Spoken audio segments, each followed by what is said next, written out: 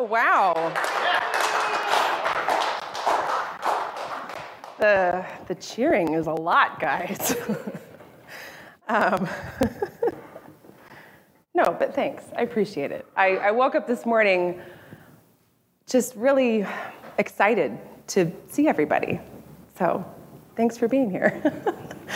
All right. I guess I'll just put this here. I really wish that there were music stands that weren't noisy. So someone should invent that for me. Thanks. That's because they're just noisy.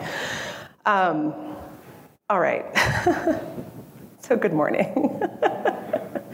I promise I'm not as out of sorts as I perhaps just presented to be. Good morning, baby.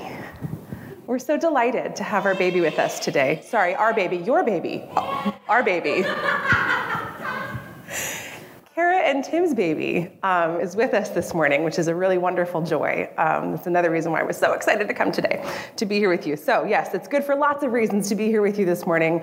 And I wanted to start off with the quote that I had offered at the beginning from Jennifer Rosner, when she said, "How we read our Bibles matters." So if I had to answer the question, why did you choose this topic for your very first sermon series? My best effort at a single sentence answer would be that. How we read our Bibles matters. You know, how we read our Bible will inform and guide the choices that we make as we engage with our world. The decisions we make, the decisions that we make on how we treat other people, like all of this is informed by how we read our Bibles. And to quote Jewish New Testament scholar Amy Jill Levine, if you get the Jewish context wrong, you will certainly get Jesus wrong. So that's why I began the series the way I did, with talking broadly about supersessionism, remember the replacement theology, and the damage that that's done. But that ideology is still being taught, right? Perpetuated by the way people are reading their Bibles. Or as an adjacent area of concern, consider patriarchy's vast consequences as another example of like really something harmful that people use scripture to defend. Our bigger picture, the bigger picture, is really crucial.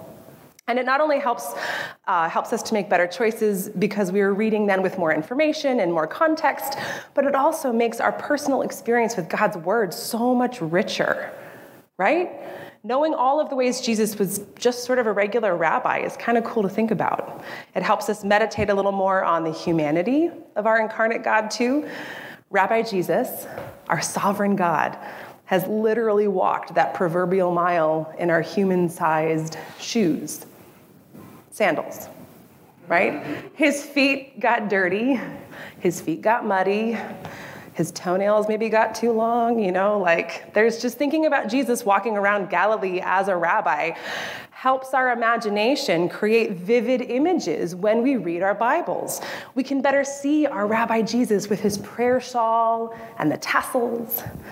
Jesus walked the earth, and the closeness of relationship our God has with God's creation is worth spending our time on to understand. So the Jewishness of Jesus matters. And so, on this, the final Sunday with this series, A Rabbi Named Jesus, I know that there may have been a few moments here and there that felt kind of more like a lecture than a sermon, and for that I really do apologize.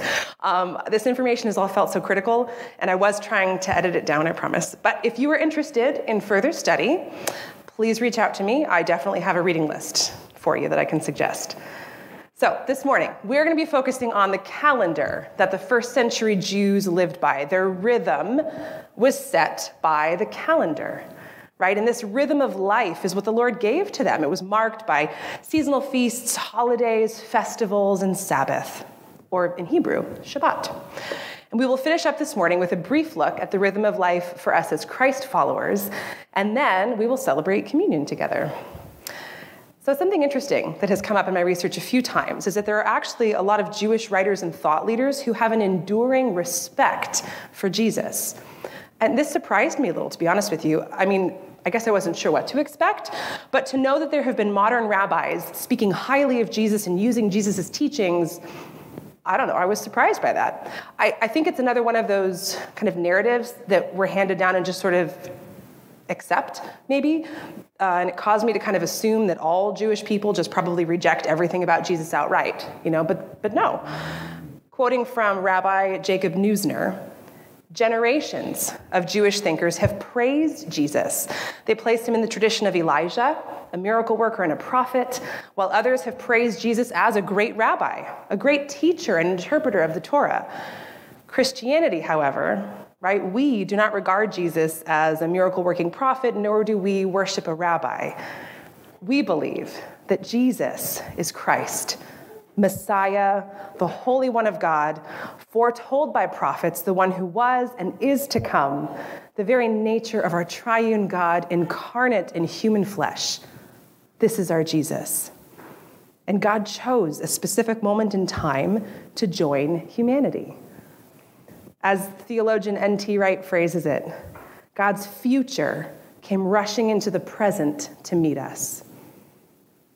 We agree that Jesus lived a perfect life, showing us the true nature of God's kingdom, all while providing a model for us as we seek to become Christ-like in our own lives. And that life that he lived, as we have been discussing, was decidedly a Jewish life. And Jewish life was and is structured by their God-ordained calendar. Rabbi Evan Moffick explains it this way.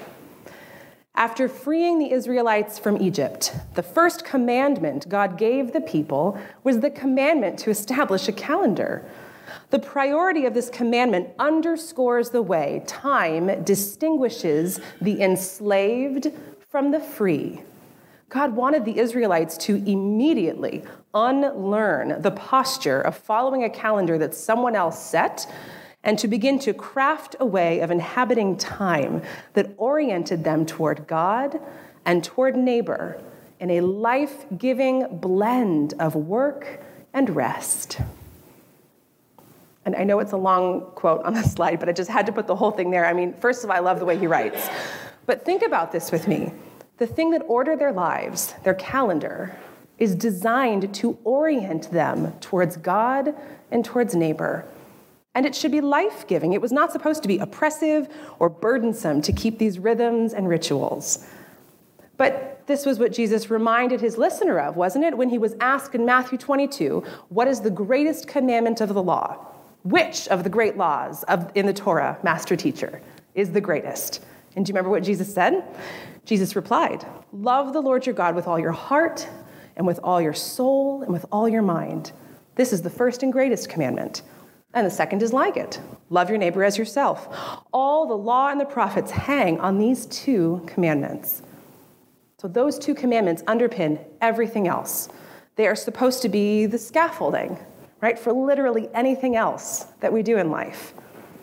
And so the calendar then serves as a tool to help the people of God live faithful lives. Now, learning a little bit about these holidays that are mentioned in the Gospels helps us also to place real human Jewish man Jesus within the cultural context of his family, his friends, and his people group. So we're not going to get into a lot of great details, but I do think it's useful to place these within their seasons just to help us kind of grasp the flow of life for Rabbi Jesus. And in an effort to give us a basic framework, we do need to do a little bit more definition. I know it's your favorite part, definition time. So the calendar that we use is called the Gregorian calendar. It's solar-based and has 365 days. We've been using it for nearing on 300 years, although it was first unveiled in 1582 by Pope Gregory, hence the name, okay? And although there's a whole story there also, which is a little fun, like internet rabbit hole, another one. We got 2 now today to go down. If you care to later, there was like way more drama around the implementation of a calendar system than I ever expected I would find. So I'd spent too long scrolling and like, what? On the historychannel.com. Anyway, so the Jewish calendar is based upon a lunar cycle. So there's just 355 days in their full year. And this helps us understand why the Jewish holidays are always on different days in our Gregorian calendar, right? An easy example of this is how Hanukkah will shift around. Some years it's coincided with Thanksgiving, while others it has started right around Christmas time or anywhere in between, right? Perhaps you've noticed this as you've moved through our culture's holidays. As Rabbi Moffick explains, again in his great book, What Every Christian Needs to Know About Judaism, the structure of Jewish days is also notable. Also noticeable. The day begins, he says, at night. When the sun falls, the date changes. It's a totally different system. Moffick quotes another rabbi who says that for Jews, their calendar is their catechism. Their calendar, in other words, is what holds their lessons about their beliefs, their doctrine, their dogma. Their calendar is what held them together, too, when they became spread out in diaspora. The rituals and rhythms remained what they had in common, right? Even if a Jewish family found themselves to be the only ones in their village, they knew that they were celebrating right alongside others all around the world. Now, for first century Jews living in Judea, the temple in Jerusalem was the primary place for celebrating festivals. In fact, the festivals that are mentioned in the Gospels, which Jesus is said to have participated in, are all festivals which would have seen all Jewish people traveling to Jerusalem for the holiday, all who could. Side note, not all of the Jewish holidays are these pilgrimage type. If you're interested in learning more about all of the holidays, get in touch with me. As I said earlier, I have a reading list, excellent book recommendations. But this is an interesting facet of these Jewish holidays, though, the traveling, right? Going to one central place to celebrate as one giant family. And it connects, actually, with a core attribute of Judaism, which is the embodiment of one's faith. I'll touch on that again a little bit later, too, but think about this with me for a minute. What is Judaism usually known for, right? What do most people commonly associate with someone who's a practicing Jewish person? Did your mind maybe go to kosher? Right? Yeah, the boundaries of the foods that one eats, right? So what a person puts into their body matters in Judaism. In her book, Finding Messiah, Jennifer Rosner explains that Judaism is not a religion where lots of time is spent contemplating the afterlife. It's a religion, she says, that is lived out here and now, in the world and in the body. Much of what the Torah does is provide instruction for how to live a holy life here with this body. What they did with their bodies and what they put into their bodies was important then in Jesus' time, and it remains important because our physical body and our mind and our soul are all integrated into one unified being. So the holidays then all involve doing certain things with one's body and experiencing certain things with one's senses. All right, so the three holidays I'm going to review are the three that are mentioned in the Gospels, as I said, because these are the ones that we have a record of Jesus participating in. We know from Luke's Gospel, though, that Jesus grew up within a family that was observant in their customs. As I mentioned last week, Jesus was circumcised, we know, and presented at the temple per custom. And that story about Jesus being accidentally left behind when he was 12, right? The context, you may recall, was the Passover. Luke says Jesus' family had traveled to Jerusalem to celebrate the Passover. So that implies that they were observant in their lifestyle. And remember, Jesus was growing in favor with God and with men. So he likely celebrated every holiday, not just these three. So I've organized the festivals by season. First autumn, then winter, then spring. And I did this because the new year in the Jewish calendar typically falls in September. And that holiday, by the way, is Rosh Hashanah. If you've ever seen that on your calendar and wondered what that is, Jewish New Year. And this year it begins at sundown on September 15th. Also, all of these are holidays that are still celebrated, but since we're talking about the first century in Jesus, I'm just going to be speaking in past tense, just for clarifying. And I'll be in John's Gospel for these first two, which in your Pew Bible begins on chapter 7, 1659, if you care to open it up. Kind of skim along if you want. I'm just kind of briefly looking through a couple of chapters. I'm only putting a few key verses on the slide. So John chapter 7, if you'd like to. And we're beginning with the Festival of Tabernacles, right? So it's typically in October. It's also called Sukkot, the Festival of Tents, or of Booths. The The holiday is called that, all of those things, it's called that for the building of a temporary structure outside, which is called a sukkah. The people spend 7 days of the festival eating and sleeping in these temporary booths they've constructed. The structure is meant to symbolize both the end of harvest time, as farmers often lived in these structures out in their fields during harvest, as well as memorializing the temporary and fragile structures that the Israelites lived in when they were wandering the desert, right? After they were freed from Egypt. If you've ever wondered if it was like a tent or who knows, it's kind of sort of like these, bigger though. Anyway, here are some pictures that I have found from different types of tabernacles people set up in various situations around the world.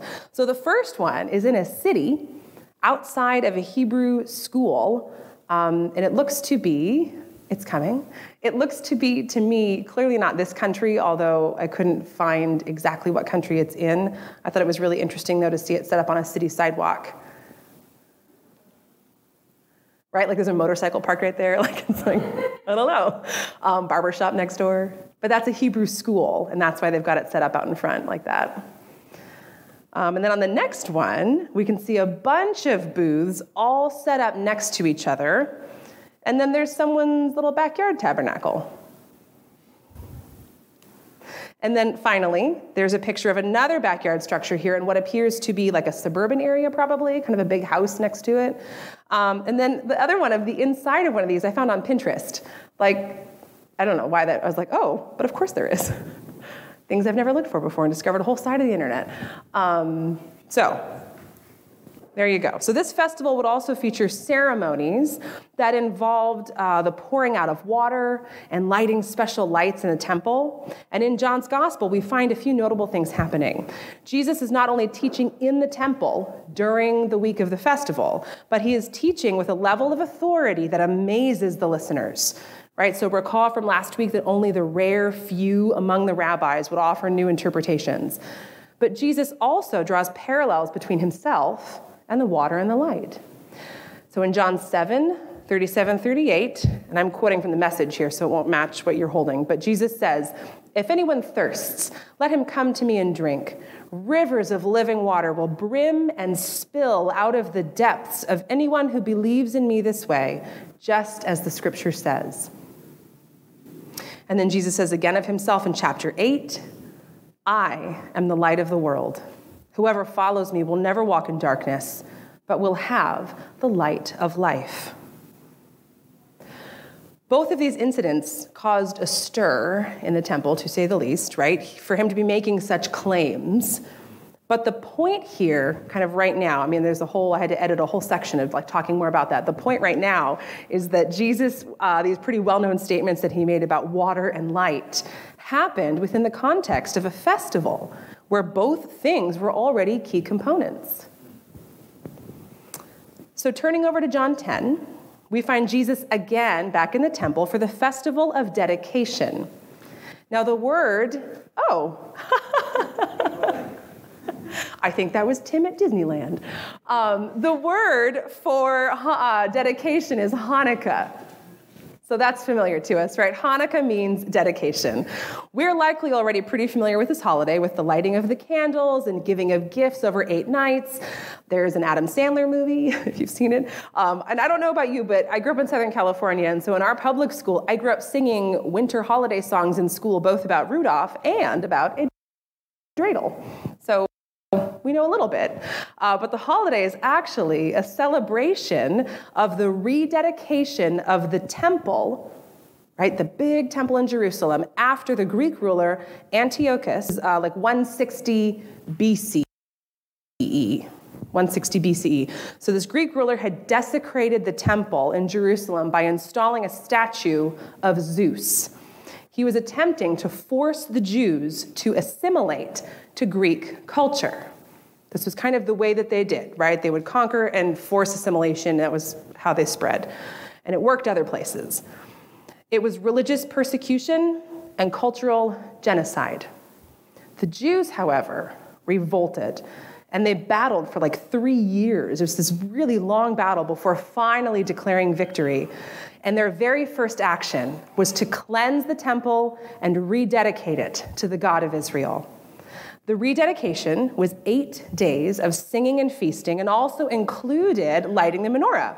So all they could find to fuel the lights, though, was a tiny jar of oil. Miraculously, this is the part that might be familiar, that oil lasted them all 8 months, establishing the tradition each year of lighting lights for 8 nights.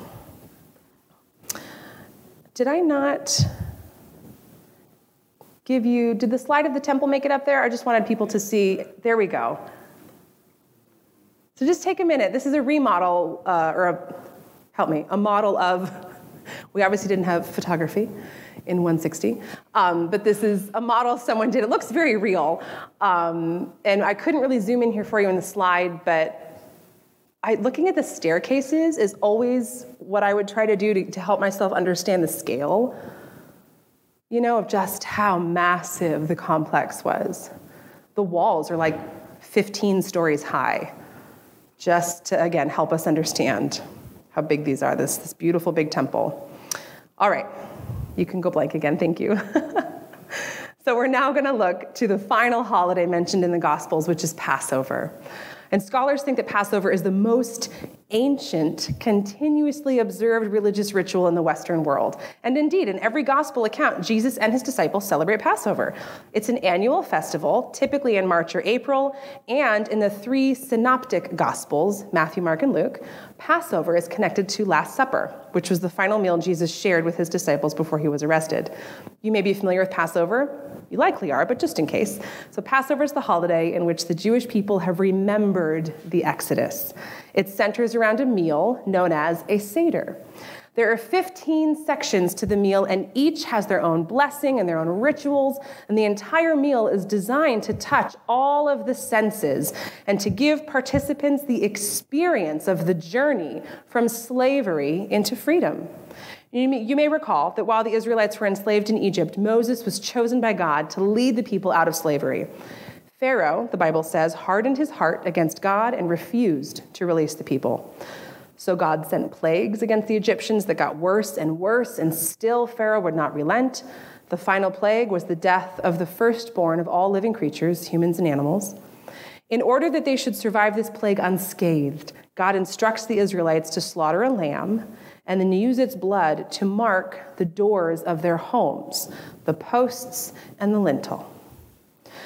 The spirit of death, it is said, then passed over the houses of the nation of Israel.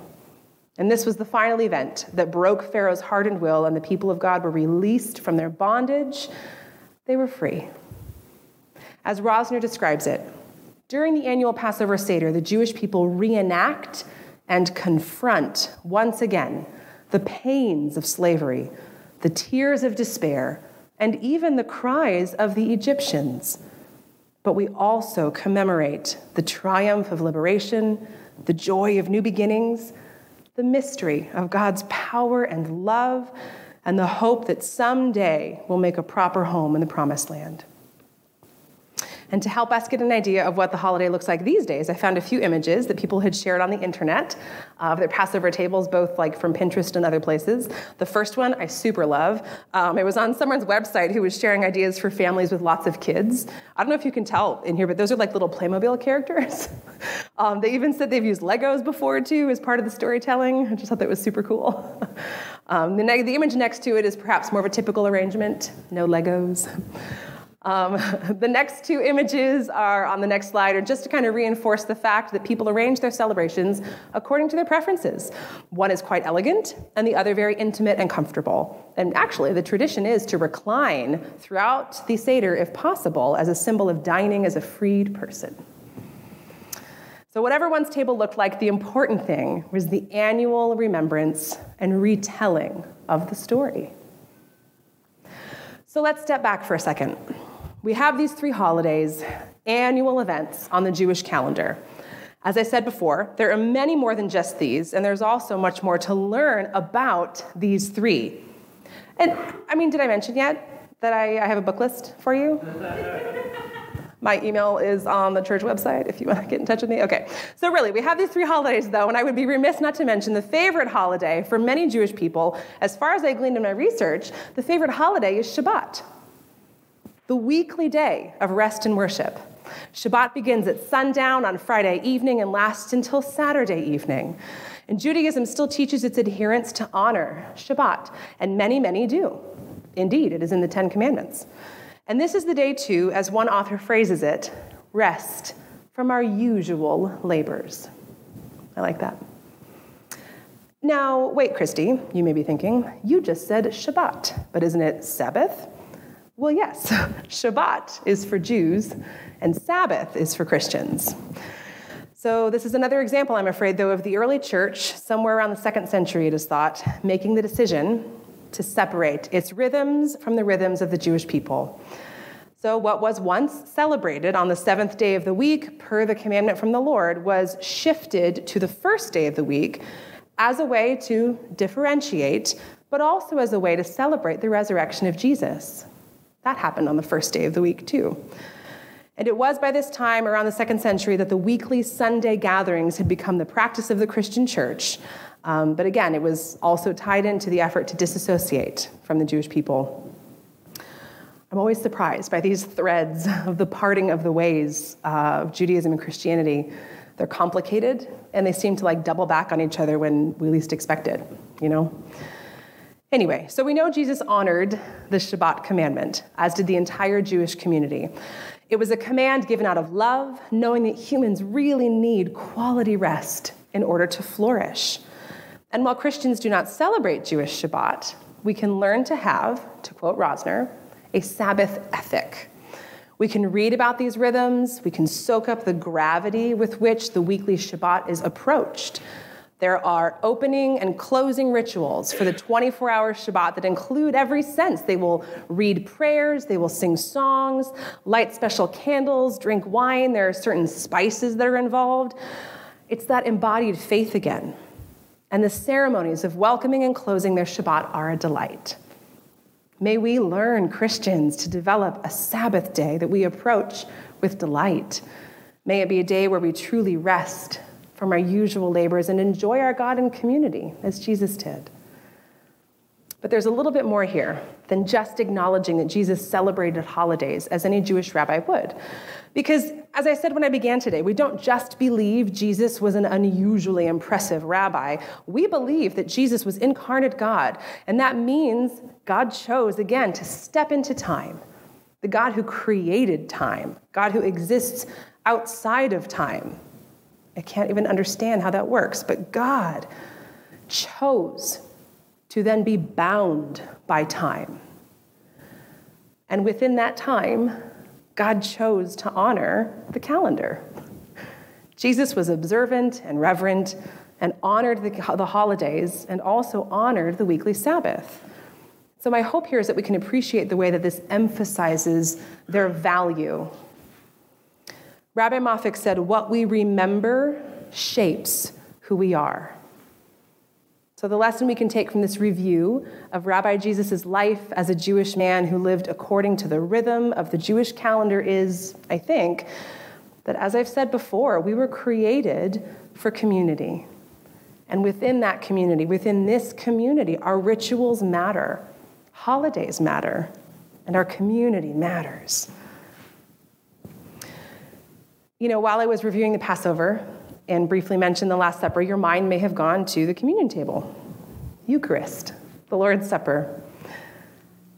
It is our tradition that Jesus gave us this new ritual to participate in together, and that it folds into what we believe about him as the foretold Messiah. Jesus, Rabbi and Messiah, Emmanuel, God with us. He honored ritual and rhythm and invited us into a new one that we can share together until he comes again. And so I wanted to end our series by sharing in communion together, for it is this meal, this table, that knits us together with our worldwide family and our little family right here. Communion, as N.T. Wright has said, is a moment in time where our past and our future meet right here in our present. What we choose to remember shapes our life. So So Joe is going to lead us in communion this morning, and as we prepare our hearts to receive the elements, my prayer for us all is that we will remember our Jesus as he was when he walked among us, Jewish, rabbi, friend, and may we open ourselves to the leading of the Holy Spirit. May we be bold in our trust and courageous in our love, always remembering that the kingdom of God is expansive and inclusive. Amen.